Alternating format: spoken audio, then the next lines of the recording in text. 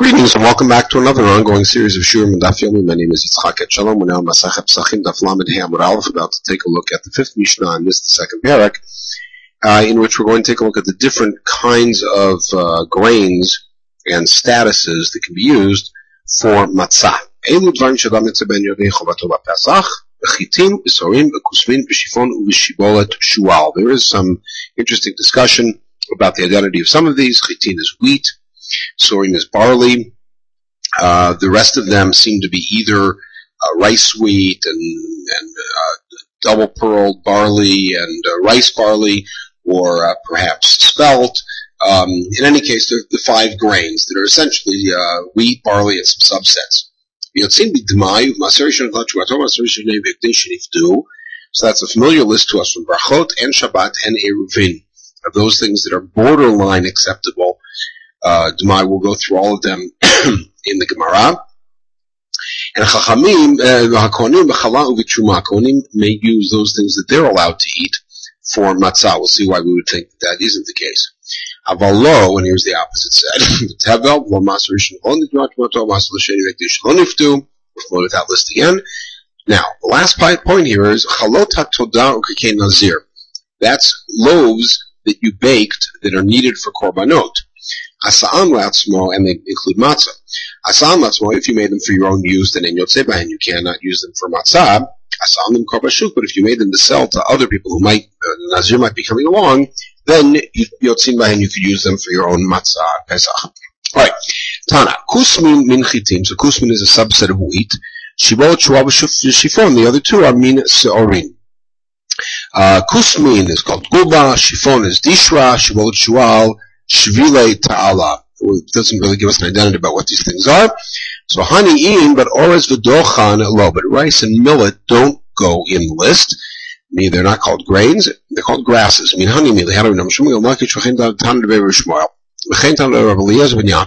three different sources. Meaning, chametz and matzah are two sides of the same coin. Therefore, only things that can become chametz, you could use as matzah.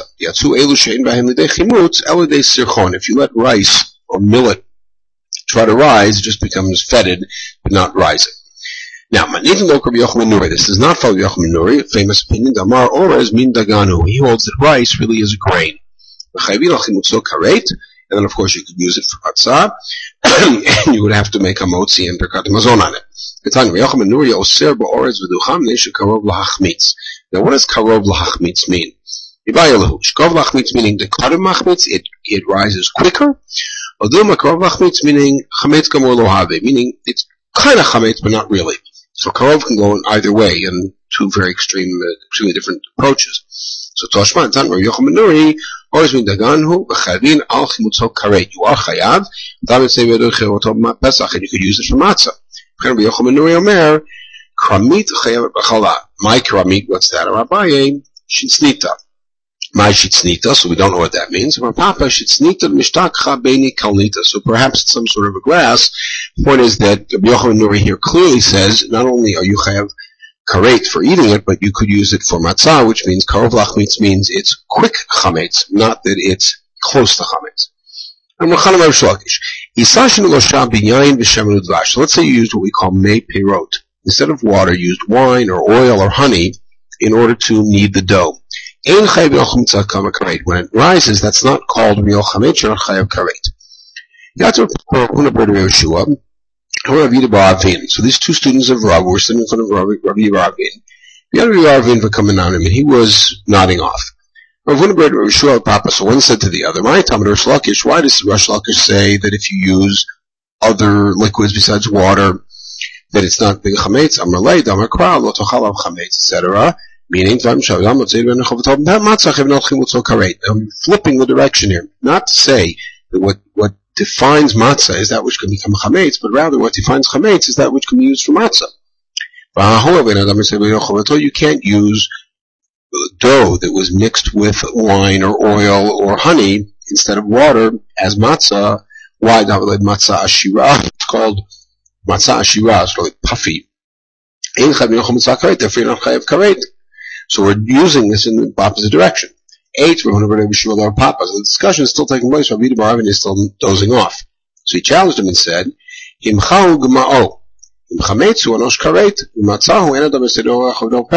we have a particular case in the Braita where if you smash something and you kind of pushed it down and you ended up swallowing it, if it's chametz you have karet, but if it's matzah you're not yotze, which means that the equation is not there.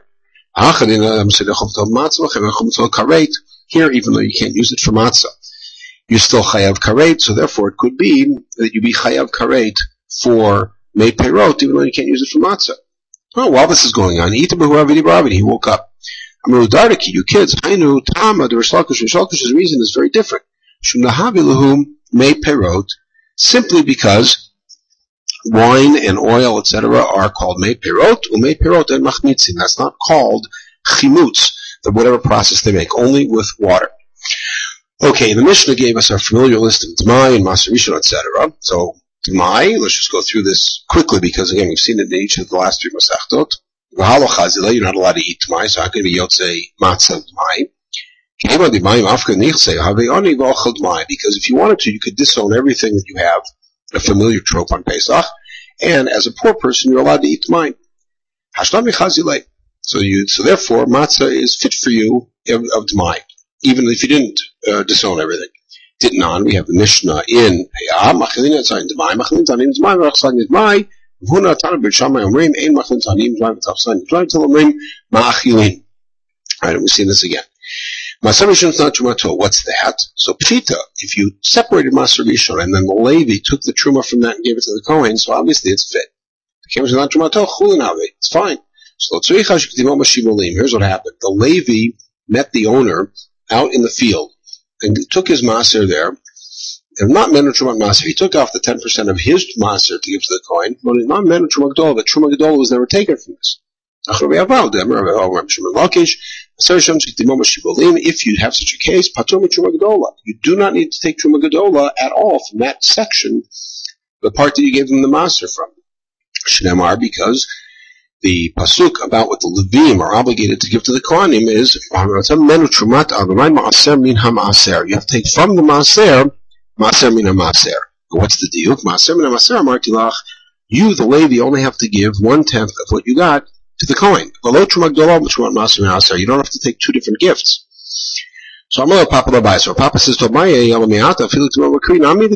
the Levi gets to the Kri, meaning after it's in the granary, before the Kohen gets there and gets his Maser Rishon, is it also exempt from Truma Gedolah? Regarding that, the pasuk says you have to give Truma from everything, meaning it's not exempt. Maraitis, where Papa says, why do you distinguish? The answer is Ha'idgan V'Ha'iloridgan, because out in the field it's not yet called corn. Once it's in the granary, it's already in process, and now all the obligations kick into it. Okay, Maser Sheni or Hekdesh Sheniftu. Again, Pshita, it's obvious that if you redeem Maser Sheni or Hekdesh, that it's valid. So, you already gave the value, but you didn't give the extra 5th that you have to give when you redeem your own. Teaching you that the Chomesh is not indispensable.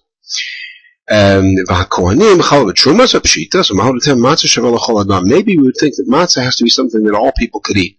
Meaning, I can't eat matzah that you're not allowed to eat, and therefore, as a Kohen, eating truma, a non-Kohen can't eat it, it might be invalid. Matzot ribat. That the Torah uses the word matzot several times to tell us that we're expansive about what we allow. Even matzah that you can eat and I can't eat, you can use it. The flip side is v'lo b'tevel, so pshita. So let's reach b'tevel tavel b'drabanan, just roll about tzitz shein akuv. That means even if it's tevel d'rabanan, for instance, you planted it in a sealed potted planter, where the chiyuv trumot is only d'rabanan, nonetheless, you cannot use it. But Maser Rishon is not Trumato, so pshita. So lo tzricha shegidol makri. We're talking about a case where the Levi got the grain ahead of the Kohen in the granary. I might think that Papa's point is well taken, that even at that point there's no chiyuv Truma Gedolah. So the answer is that Rabbi was right to answer that at that point the obligations are all kick in. What's that pshita? So leilam d'niftu. It has to be Maser Sheni Hekdesh that were redeemed. Otherwise, there's no point in saying you can't use them. They weren't properly redeemed. Maser Sheni Shebdel Gav Asimon. You use the slug where the value is the metal, but there's no mint on the coin. The Torah says that what you do to redeem Maser Sheni is you put it on money and bring the money to Yerushalayim. Tzarta Kesef literally means you bind the money up, put the silver, tie it up. But the drasha is the Rashi Shlo Tzura. It has to be a coin that has an imprint on it, mint. And Hekdesh Shechilu Al Gabei Karka. Hekdesh, he might have redeemed it on land. For this pasuk that doesn't exist, it's a combination of several pasukim. But the point is, you cannot redeem Hekdesh on Karkat. I might think you could use Tevel. So call Tevel Nami Halonit Khan. All Tevel is not fixed. Why Tevel Shalonit Khan is a redundant phrase. But Tevel Shalonit Khan called Sarko. I might think you could use Tevel. It's not fully fixed. Meaning meaning something wasn't taken. And how do I know that even if there's one gift not taken from it, that I can't use it? Meaning, the prohibition, the mitzvah of matzah has to be something where the only thing that would get in the way would have been chametz. Mish yisro mishum bal tochal alav chametz.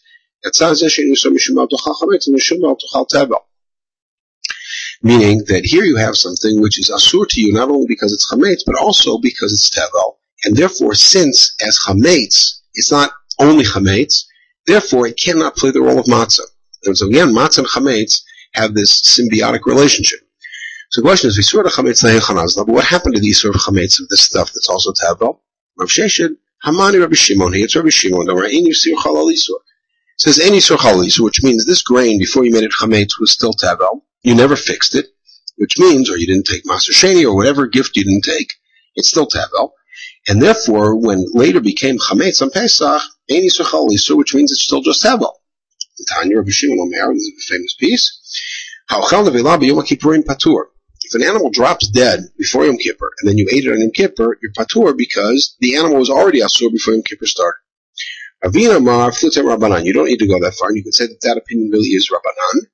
Mishu asur mishum bal tochal chametz bilvad. It's not that it's not asur as chametz, it's that if it's chametz plus, and to be proper matzah has to be something that were it chametz, that would be the only problem.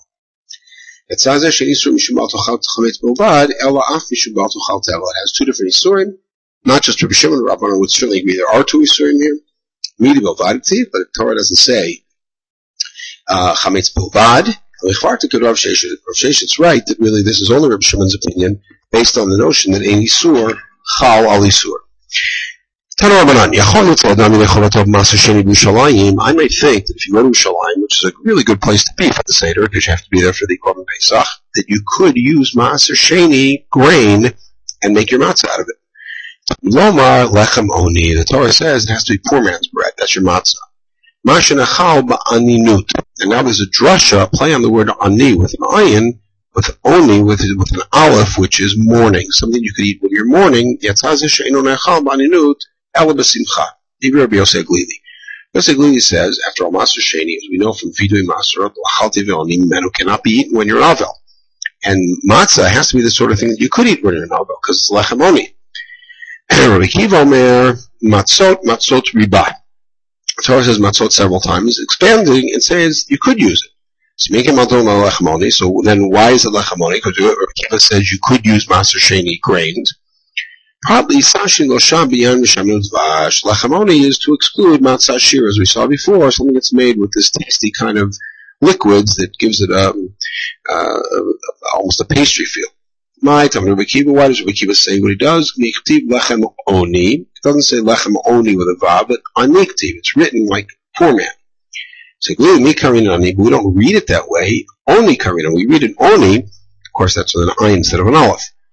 But Kiva says hayde karin be oni. The reason we say it oni is because Shmuel. Amar Shmuel lechem oni lechem sheni malav zorim harbe. He says the word oni there is not poverty and certainly not mourning, but rather it's a play on the word la'anot. It's the bread over which you discuss things. That's the Haggadah. We'll get to that in the 10th parak. But Rabbi Kiva, wait a second, does Rabbi Kiva really hold that Mei Perot, matzah can't be used? We have a bright that says you're not allowed to knead dough with those things on Pesach, If you did it, Rav says you have to burn it up right away because chametz. You could eat it quickly.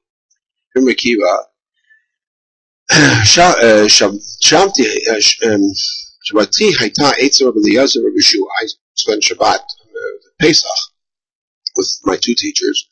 Valashti lahem isami amshem vash. I needed bread like that. Normally they didn't say anything to me.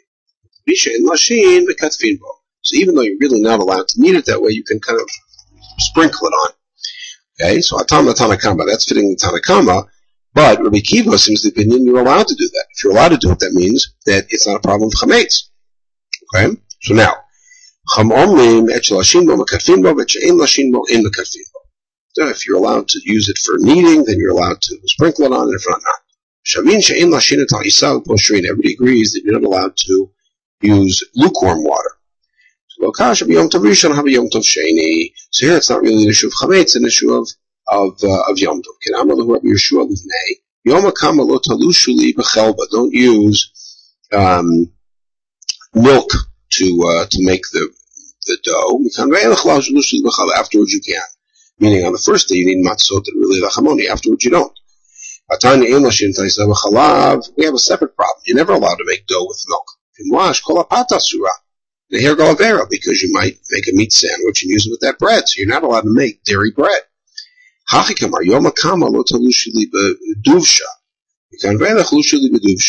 meant was not milk, but rather honey. The first day don't make it with honey, but afterwards you can make it with honey because it's not a problem. No more requirement of lachamoni. We can go back to the milk answer. If you make it in a kind of a weird shape, it's okay. So here also, if you make it in a weird shape, it's okay because you recognize it as special bread and we'll make sure not to eat it with meat. Okay, we're going to pick it up in the middle of this discussion in the next podcast. In the meantime, everybody should have a wonderful day.